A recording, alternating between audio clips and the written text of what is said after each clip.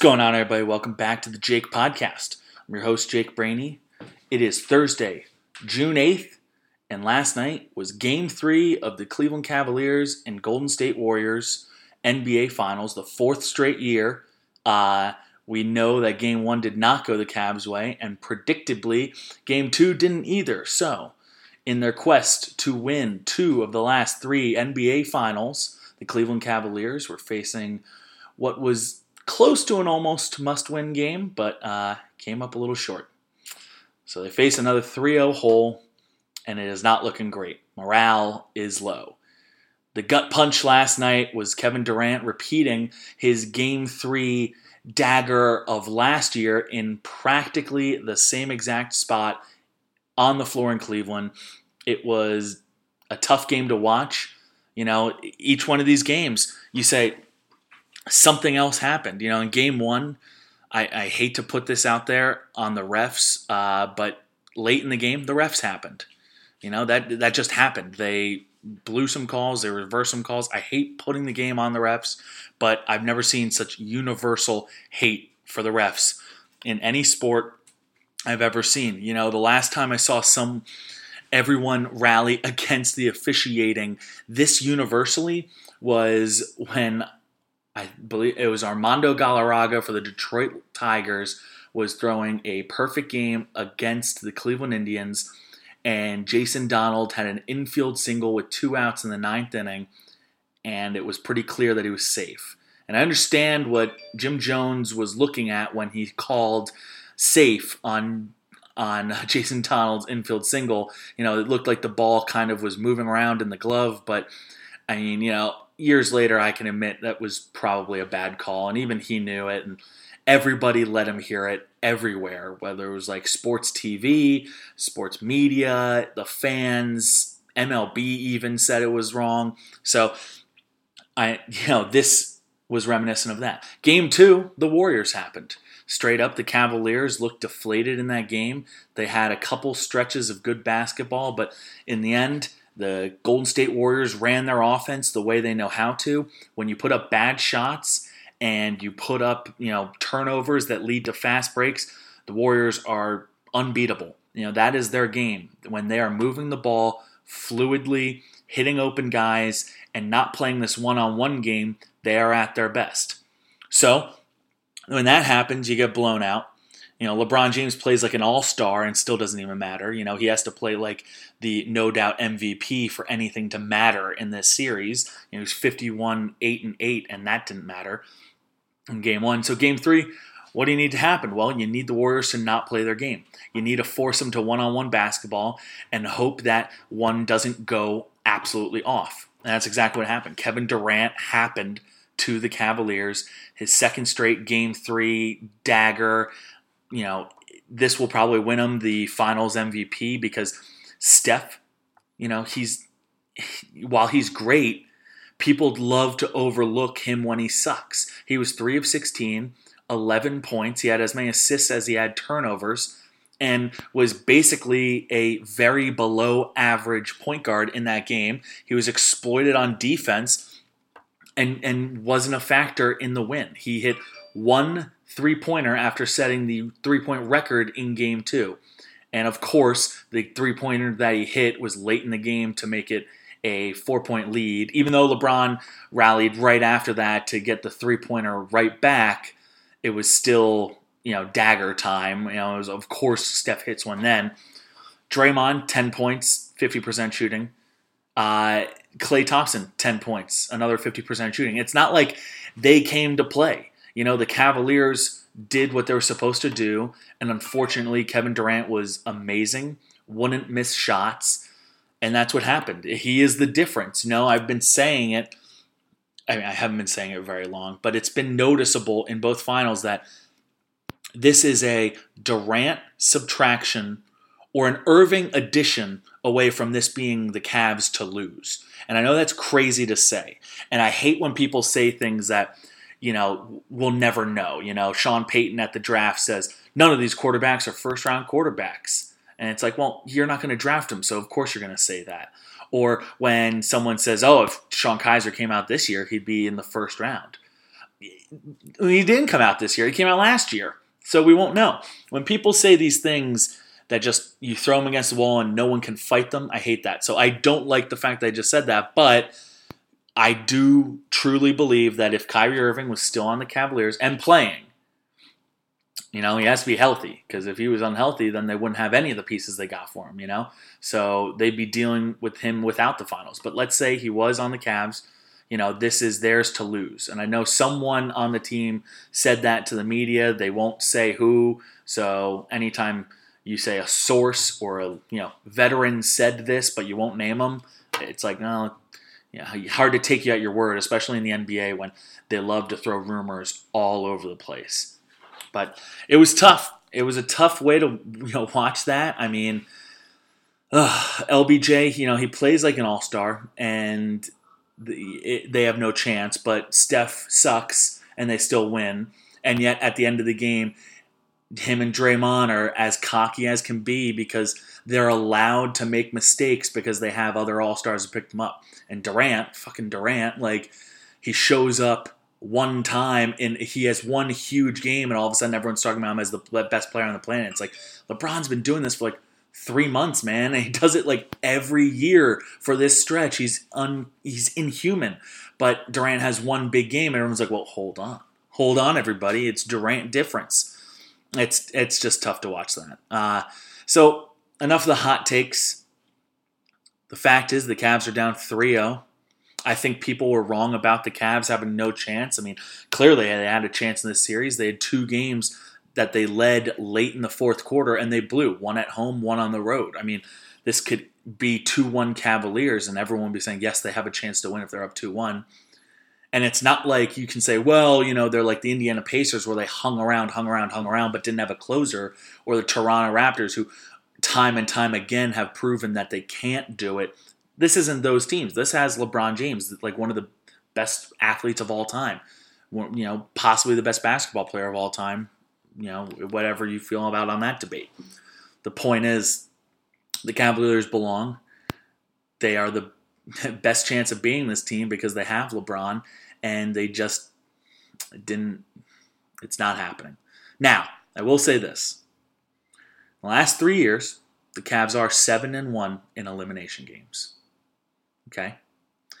They are 3-0 in elimination games without Kyrie Irving. So before you come at me and say, well, they had Kyrie Irving with those. Oh, well, they're 3-0 without Kyrie Irving in elimination games. They're 4-1 versus Golden State in elimination games. Okay, so they know how to beat this team with their back against the wall. I know a lot of players are gone that were part of those teams. But the one remaining factor is LeBron James. And as long as he's on the floor, there's a chance. So, tomorrow, Game 4. Not happy about it. It could very well be LeBron's last game in Cleveland. I hope the fans show up, and I hope they win this one.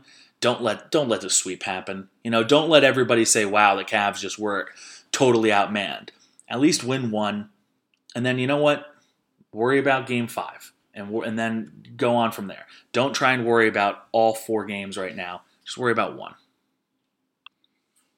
And if this is LeBron's last game, I don't want him to go to Philly. I've made that pretty clear, but I think I could still live with it as long as Philly fans aren't being dicks about it. I've been pretty clear about that. That I the one thing I fear about him going to Philly is I feel like they'd be a little too pompous. And if they aren't, I'm actually on board with that plan because I like Joel Embiid, even though he should shut up sometimes when he's like on vacation while everyone else is still in the playoffs.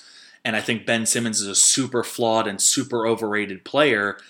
I can see what there is to love about him, and I actually really like him, his personality and everything. And they did just fire Brian Colangelo, the one bad link that you would say don't go to Philly because of this. And guess what? They have an opening, and if they interview anyone outside of Sam Hinkie and Brian Colangelo, they'd be crazy. Because either of those guys, on one hand, you have the guy that orchestrated this whole team, and then on the other hand, you have the guy that LeBron James really likes and was inexplicably fired from Cleveland.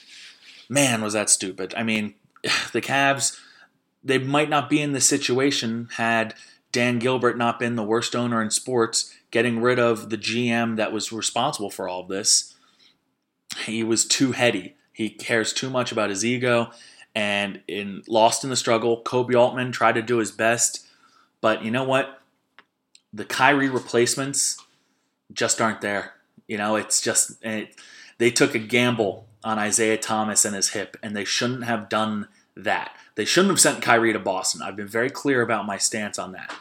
I understand what they thought they were getting, and if they got what they thought they were getting, I would have been all for it. The Brooklyn pick being a top 3 pick and not number 8. Jay Crowder being a defensive stopper / can make the occasional 3 / he's dealing with Durant, and Durant maybe isn't having to be defended by Love all the time. I understand what they got there. Ante Zizic is a project. And Isaiah Thomas, the injury, that stings, man. They got 75 cents on the dollar of Kyrie, and then they had to sell the 75 cents for like 32 cents. It didn't work. I understand trading Kyrie, but they did it poorly. And now it's one of the many crumbles to fall in the whole LeBron James, where is he going saga. Because I don't blame him if he leaves at this point. I understand why. When 8 years ago, when he left Cleveland the first time, I was a college kid. I was pissed off because he was leaving the best team in the East. And he did it in such poor fashion. This time, I can't even blame him. We have a bad environment around him. Unless Kobe Altman pulls off a miracle and somehow uses this number 8 pick on either a superstar draft pick, I don't think that's going to get it done. But that, and then swing it. He's got to make some moves before LeBron leaves. Make a trade for Kawhi Leonard or Kemba Walker or C.J. McCollum or Paul George. Like, you can get 2 of these guys with the number 8 pick, Kevin Love, a couple of these contracts that are only 1 more year of guaranteed money. George Hill and J.R. Smith, I know everyone looks at them as 2 years of bad contracts left of big money. Now, after this 1 year, they have $1 million buyouts, so it's basically a 1-year contract for both of them. If you can swing something along those lines, and you can get LeBron a new second banana and a new third banana, because right now his second banana is Kevin Love, and Kevin Love should be the third banana. Or move Kevin Love and the 8 pick and get 2 new guys. If you can get C.J. McCollum out there, who likes Cleveland. He's a big Browns fan. He's from Ohio. If you can get C.J. McCollum and Kemba Walker, and with LeBron James, all of a sudden maybe that's something. Maybe that's something he can get on board with. And who knows? Every time you say, "Oh, trading for a superstar," though, like, you need to give up this, and this. Like, I read the Ringer article. This is what would be fair. Guess what? Every time you trade a superstar, you don't give up as much as you should. Celtics got Kyrie Irving. They didn't give up nearly as much as they should have. When the Thunder traded for Paul George, they didn't give up enough. Oladipo just exploded, and Paul George still had a pretty good season, but Oladipo exploded. They still didn't give up a lot for him. Victor Oladipo exploded. Can't make that clear enough. So when these trades happen, it is possible to get it for what the Cavs have. They need to really work their magic. They could really use David Griffin. Is it obvious that they need David Griffin to say, "Hey, listen, Dave, these are the assets we have. You need to sprinkle some, magic fairy dust on it to bring in someone that will be the LeBron keeper." Because I think the Cavs are just about out of options. If they don't make any moves, if I'm LeBron, I'm pretty much not staying. I brought a championship here to Cleveland, and it might be time. Another food for thought, when people think how this is as bad as it can get, imagine if they had lost 16 and they didn't win that finals, and Durant joins them anyway. Yeah, losing 4 straight NBA finals to the same team when 4 years ago we got LeBron back and thought, man, LeBron's going to be here for the next 4 years. We're going to make it to the finals every year. and we're going to stumble upon one of the greatest sports teams ever assembled. I mean, that would be the ultimate Cleveland loss right there. All of the Cleveland blunders that you see on the ESPN lowlight reel of the laziness of the, LOL Cleveland lowlights, this would have been the leadoff. This would have been, they had the greatest player in the world, but they're going up against the greatest team ever assembled. It was just bad timing. Instead, they still got the 2016 victory. You can never take that away from the Cavs. They even blew games in that series that they should have won. It's been a great run. It's been a great run is what I'm saying. And we shouldn't take it for granted. Winning a championship, making it to 4 in a row, it's a pretty solid run. A lot of teams have had big runs where they didn't win it. And, hey, we can't say that. But if you want to look at the positives, Cavs are in the finals again. Indians are in first place of the AL Central. And the Cleveland Browns haven't lost a game in months. Things aren't that bad in the land. Speaking of the Browns, big news today. One of my favorite Cleveland Browns, a super underrated player, Duke Johnson, just got a 3-year extension. Very excited for my man Duke. He is so underused, so undervalued, so underappreciated. If he got as many touches as some of the guys that I compare him to, he would blow them out of the water with the stats. When it comes to catches and rushes and yards per touch, he's one of the best in the league. He's right up there with David Johnson on numbers. I know David Johnson has the explosiveness and the bigger frame, the look, and the numbers, but it's because of the attempts and basically the chances he's been given. Duke Johnson, I think he's a top 15 running back. He just hasn't been given the shot.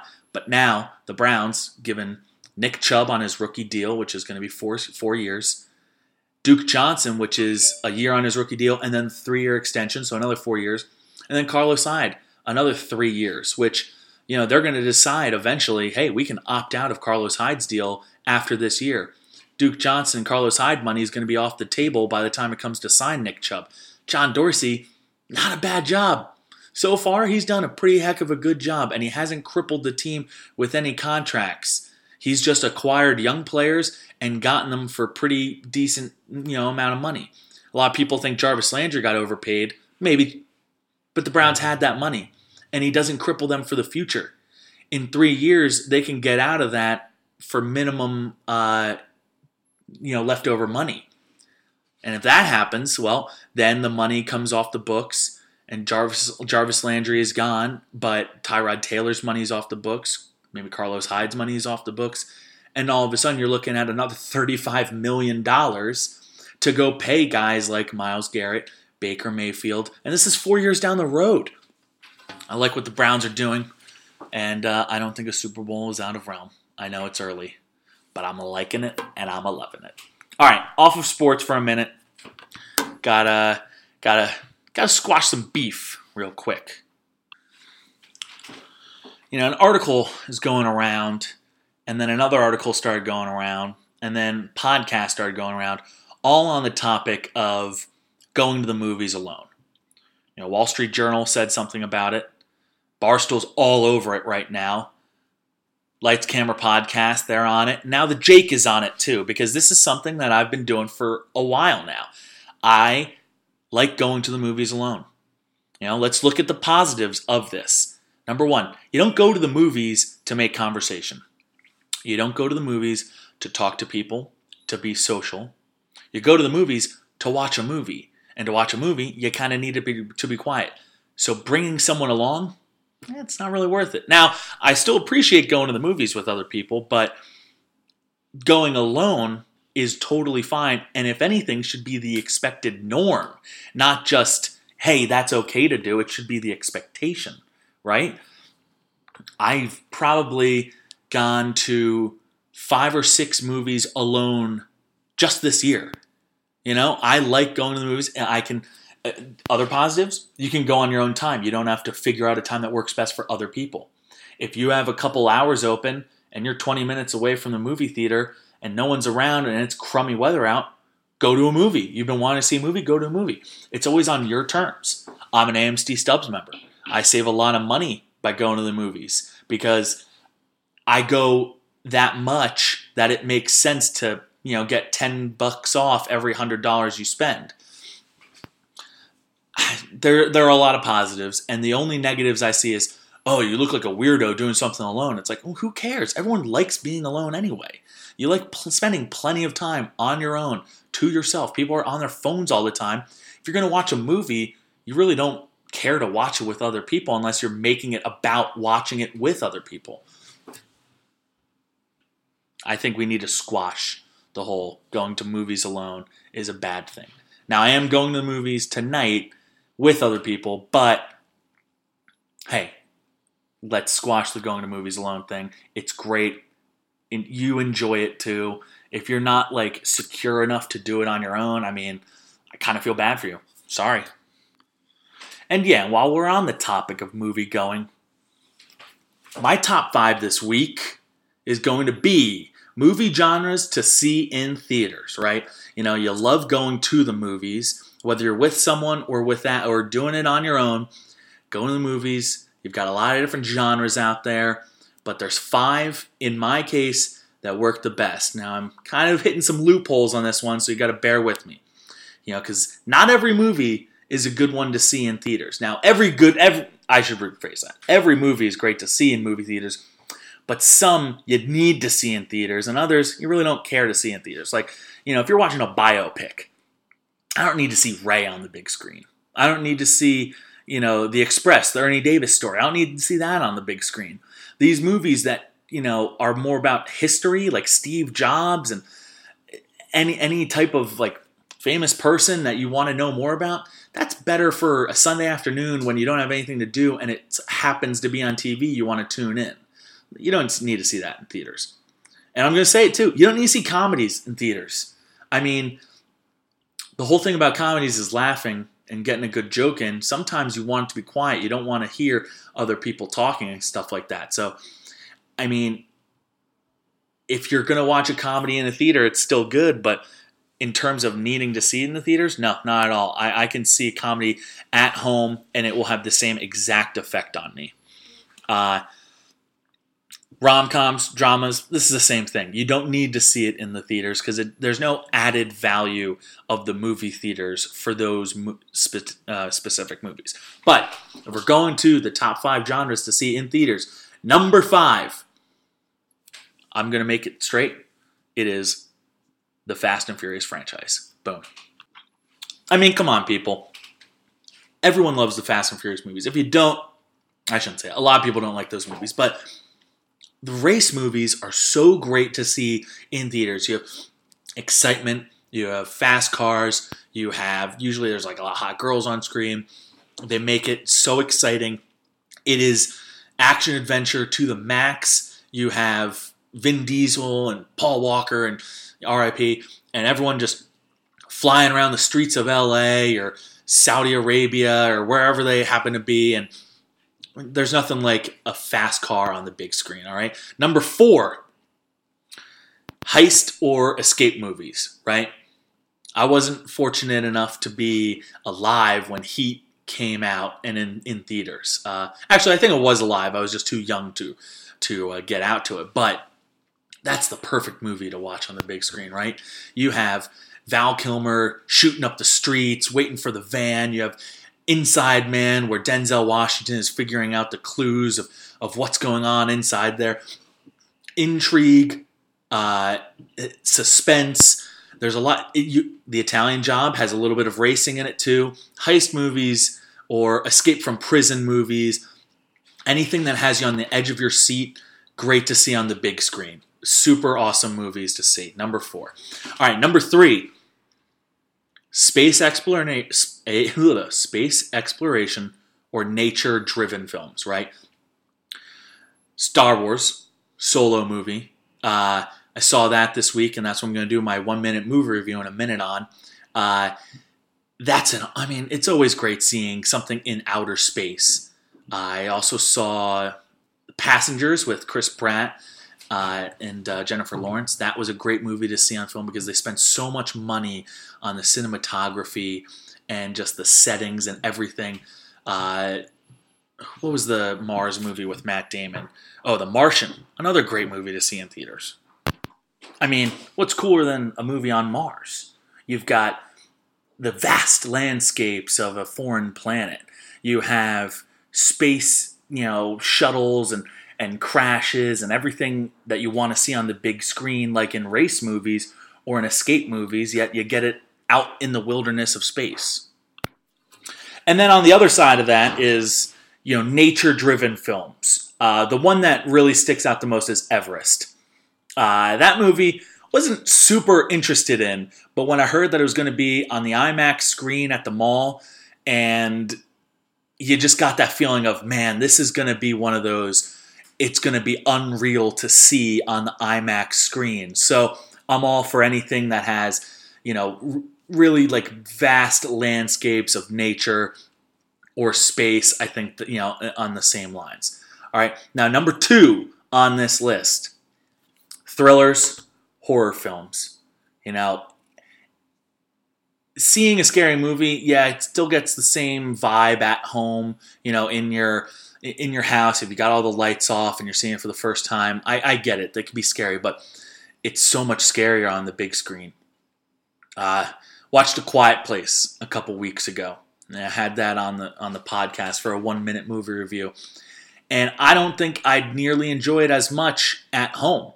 I think watching it on the big screen, it being so quiet, the lack of sound is so unnerving in those movies. And in scary horror movies and thrillers, you have a lot of silence throughout those films ready to get you. And anybody that knows me knows Jake is the easiest gotcha guy on movies. I mean, I am constantly like shaking, like jumping, like popping.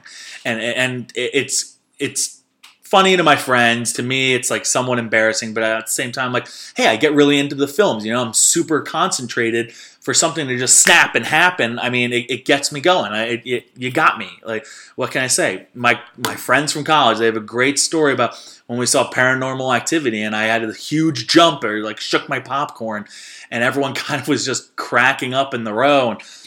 And Tommy Scotto and Brendan Engelstad and a couple of my other buddies in college, they were there and they knew, like, oh my God, Jake, you are so easy to just like frighten like that.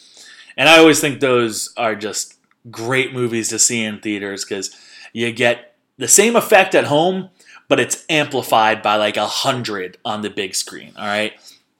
My number 1, and the only reason that I think this beats the number 2 is because, those thrillers, those horror films, you need it to be quiet. And sometimes you're watching movies on the big screen. Not everybody appreciates the rules like you do. I have common courtesy towards everyone else in the movie theaters. I turn off my phone. I don't text. I don't go onto my screen. I don't talk. I stay quiet in the films because that's what I want of everyone else. So I do the same. And for those who think that texting isn't bothering people, it is. There should only be one screen, and it's the movie screen. So shut up. I don't want to hear it. All right, but the reason that is a number 1 is because you need a loud movie at number 1. And hey, action adventure, superheroes, any type of comic book movie that's been turned into the big screen event, heroes, that whole genre of the hero action adventure. You got like Indiana Jones. You've got all this Marvel stuff that's coming out. Jurassic Park. All of those action adventure / hero type movies. It's the perfect movie to be seeing on screen. I want to turn off my brain and just be entertained. As much as I really appreciate a movie like Inception, Inside Man, or something with a deeper, longer story involved, or something that's scaring me, those are all great, and I love those. But sometimes you just got to turn off your brain, go to the movies, and be entertained for 2 hours. I don't really like the Transformers movies, but I love seeing them on the big screen. Anything The Rock does, that's a big screen turn off your mind movie. It's what's so great about the Fast and Furious franchise. is that there's really not a whole lot to follow. It's just enjoy. And that's what the movies is about, right? You're supposed to go just to enjoy yourself. At the end of the day, everybody wants to criticize everything because that's 2018. We just criticize. That's what we are. We're cynical people in a cynical world. But when I go to the movies, I just want to turn off my brain and enjoy. I don't try and figure out the ending before it comes up. Things that might seem pretty obvious sometimes catch me off guard because I'm not looking for it. This is perfect. Give me the Marvel movies. Give me something where I can laugh. I can enjoy the action. I can enjoy the hero, someone to root for. Indiana Jones, Thor Ragnarok, friggin' Jaws. Give me Jaws. All those great big screen films. It's number one. It's not. It's pretty close, but at the end of the day, it's not really that close. All right. So, and with all that being said, I saw Solo this week. I loved it. Talk about that in a second. And tonight, seeing Ocean's 8, heist movie. Love that on the big screen. Actually going as a date movie, which is also, hey, Ocean's 8 seems like right up my alley for a date movie. So yeah, let's get it. Let's go. And I'll be sure to review that next week. But this week's 1 minute movie review that's sure to go over 1 minute is Solo. Now, a lot of cameos. All right. A lot of references. They had Jabba the Hutt. They had, hold on. Spoiler alert. I'm making that very clear. All right? Okay, so Solo. They had a lot of references. They referenced Jabba the Hutt. They had multiple Wookiees in it. They had the actors that play R2-D2 and C-3PO. They showed up as other characters for the first time. Their faces were on screen instead of just their voices or them in a machine suit. They had Jon Favreau, nice little appearance by him. The Rebellion, was making its first appearance on screen. Darth Maul was on screen. A lot of fun references there. A lot of really cool cameos. Really enjoyed everything that they did. They went back to Corellia. They did everything with Lando. They mentioned the making the Kessel Run. They mentioned winning the Millennium Falcon. They had that whole scene. They at the end of the day, it seemed like they were just tying up a lot of things that people were wondering about in the Star Wars history. It was fun. It was a fun movie. If you want to get super critical, you can. You can be super critical and dive right in. But at the end of the day, I enjoyed the movie. You see, it's space, it's chases, it's thrilling. You've got like the young hero trying to win over the girl. It had a bit of a twist ending, like a couple twists that were very cool. They introduced new characters. They killed some of the new characters. They introduced characters that we've met many times, and we got to see where they came from, their story. It was a very cool movie, and if you don't like that, I kind of feel sorry for you. Yeah, I wish you could just go to the movies like me and enjoy it. I really enjoyed it. It seemed, though, if I am going to be picky, it was funny. A lot of funny scenes. Did they make too many jokes? Every time they had a chance to make a joke, they did. And I felt like, all right, you're pandering a little bit to the crowd. I thought it was very funny. You didn't need to include every joke ever. And did a lot of stuff with the dice and never really used them. You always thought he was going to win with the dice. They showed him in the middle of the screen, big, a couple times, and really didn't do a whole lot with the dice. And they talk about the Kessel Run as much as they do, and then they just kind of glossed over it. I thought they were going to make that a huge, big scene. I mean, come on, Ron Howard. Everybody's been waiting for this for a long time. You mentioned it a couple times in the previews. Kessel Run, Kessel Run, Kessel Run. And it happened in like 5 seconds, and it felt like we didn't fully get to appreciate the dangers of the Kessel Run and everything that goes into that. Now, before I get into my one big thing, and I was talking about the hardos that will find problems and the non-Star Wars people, it's not going to be for you. So maybe I was like the perfect guest for this, where I have all the information of the Star Wars stuff, but I also don't need it to be this perfect tying in film, so maybe I am the perfect person to watch this movie, but I did have one big bone to pick. And what the hell is with the timeline? At the end of the movie, we find out that the Red Dawn Order is working under Darth Maul. Now, besides the point that it never seemed like Darth Maul was the leader, and that in this movie, they made him seem like the leader of this group, I was like, okay, that kind of seems like a stretch that they're like forcing it. But if I'm correct, Darth Maul died when Anakin Skywalker, Darth Vader, was a child, right? 8, 9, 10 years old at the tops. Let's just say 10. That's when Darth Maul died. Okay, so let's say this happens moments before that, which I know isn't the case, but okay, let's just say that's the case. Han Solo is clearly in his like 20s, maybe 30s.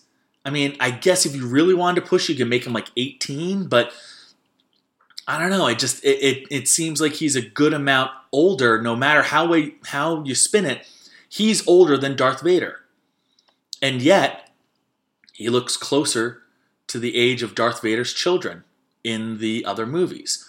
You know, you look at the first 3 Star Wars movies, I mean, he's hooking up with Princess Leia.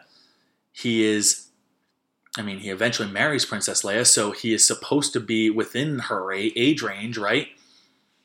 This kind of just leaves me wondering, what's the deal there, you know? And this is something that, it's timelines, I get it. Sometimes they're not perfect, but, you know, he is clearly a good amount older than Darth Vader, the father of the woman that he eventually marries. I don't know. Not to mention, you go back to The Phantom Menace, when Darth Maul does die, he's struck down by Obi-Wan Kenobi, a young Obi-Wan Kenobi. And in the movies, before this one, it always seemed like Obi-Wan was a good amount older than Han. And to be quite fair, they look about the same age in these. Now, we don't have the exact timeline of when Darth Maul gets killed versus this movie, but I gotta imagine Obi-Wan is closer to Han's age than Luke and Leia. I mean, certainly Darth Vader. So it's just something to consider. I think they went for more wow and shock factor than anything here. But I do have a super bone to pick that's a little nerdy of me to get really into. But hey, I can't let them off for free here. At the end of the day, it was a really good movie. I really enjoyed it, and I will definitely see it again. And I love all these Star Wars movies. They're just a lot of fun to go see. There's a reason it's number, 4 on the list? No, 3 space exploration movies. And it's got a long story, a lot of characters everyone already likes. If you don't like Han Solo, that sucks, because Han Solo is an awesome character, one of the best out there. And I thought the young actor that played him did a really good job. I think Donald Glover is great at everything he does. I think everyone's seeing that nowadays. The cast was really good. You know, any time that Khaleesi is on the big screen, everyone's paying attention. And anytime that Woody Harrelson is on the big screen, we're paying attention. Jon Favreau had a little appearance. Thandie Newton, everyone likes her too. Lots of good stuff to like about this movie.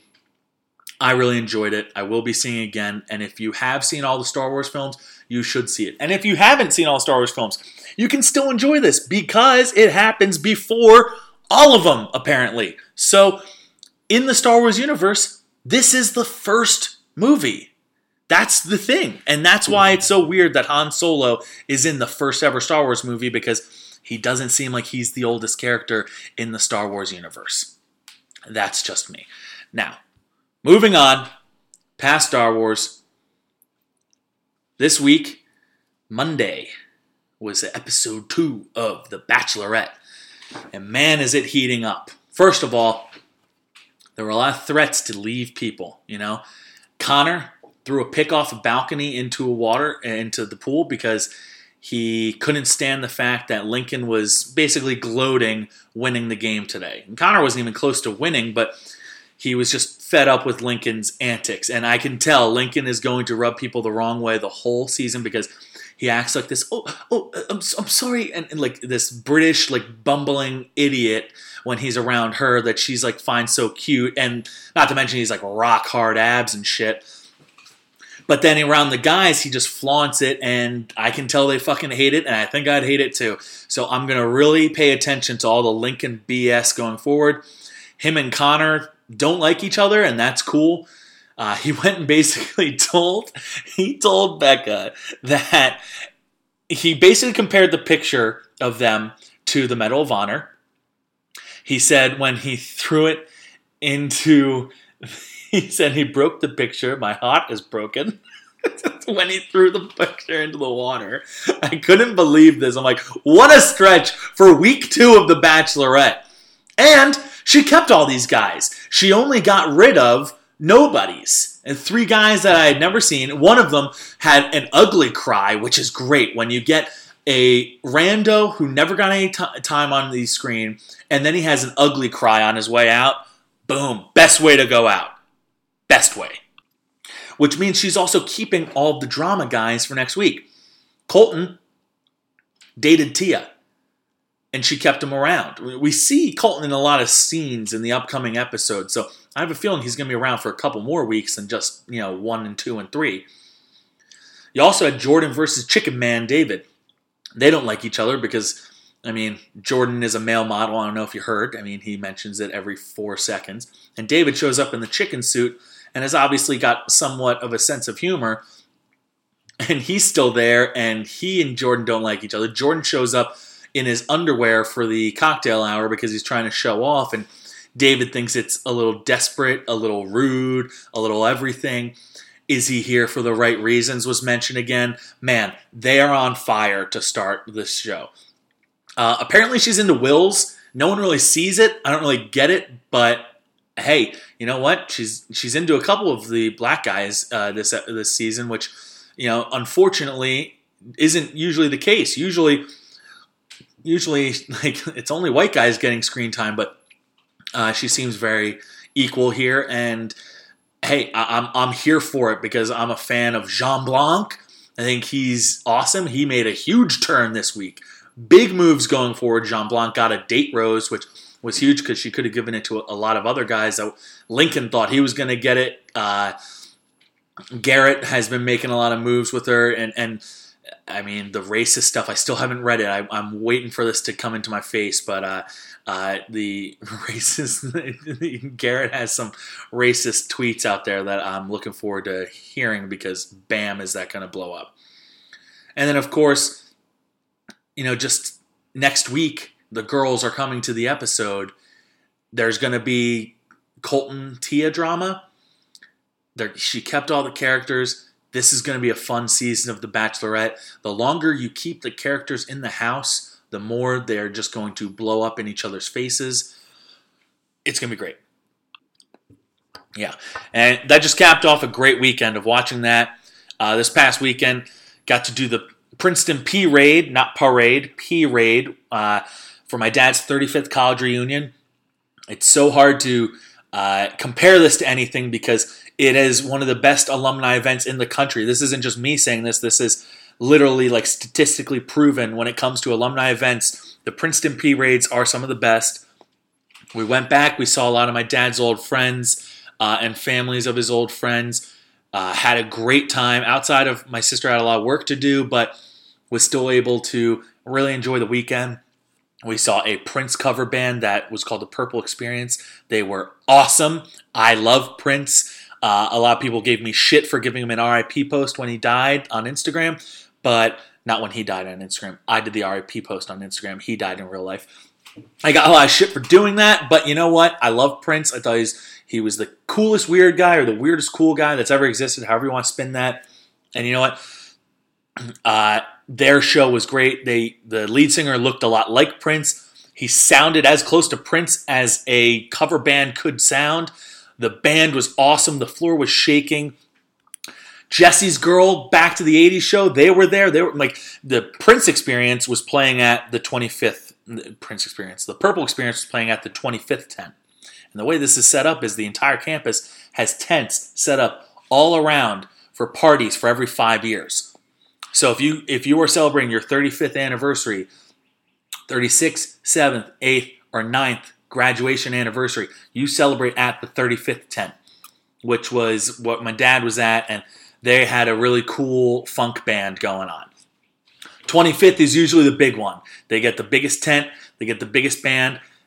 They actually had, and I swear to God, they had the Red Hot Chili Peppers. But a week before the show, Red Hot Chili Peppers had to cancel because word got out, and it was just going mayhem, and everybody showed up. Hey, Maggie and I showed up to that one, saying even though our dad wasn't part of the 25th reunion, everybody wanted to see a free concert for Red Hot Chili Peppers. Anyway, there wasn't enough security. There is no security. There's no stage. They're just playing on the wooden floors of a wedding, basically. And they didn't come. But the Purple experience was awesome.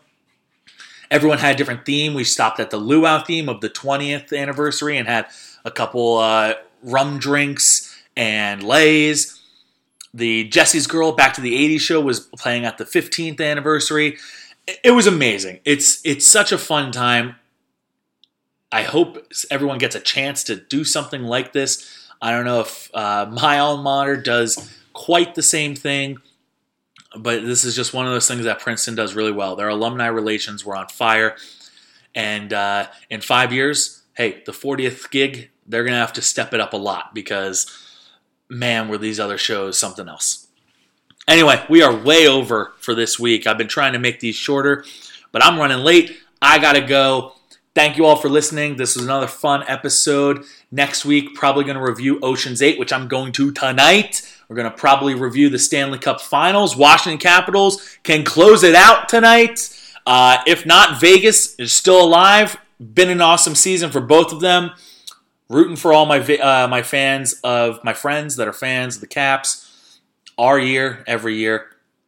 And hey, got a lot to talk about next week. I'm going to be diving more into the baseball season, dive more into the beach season, bring up some ideas. What do you think? What do you got? What do you want to hear on the podcast? I will talk to you guys next week.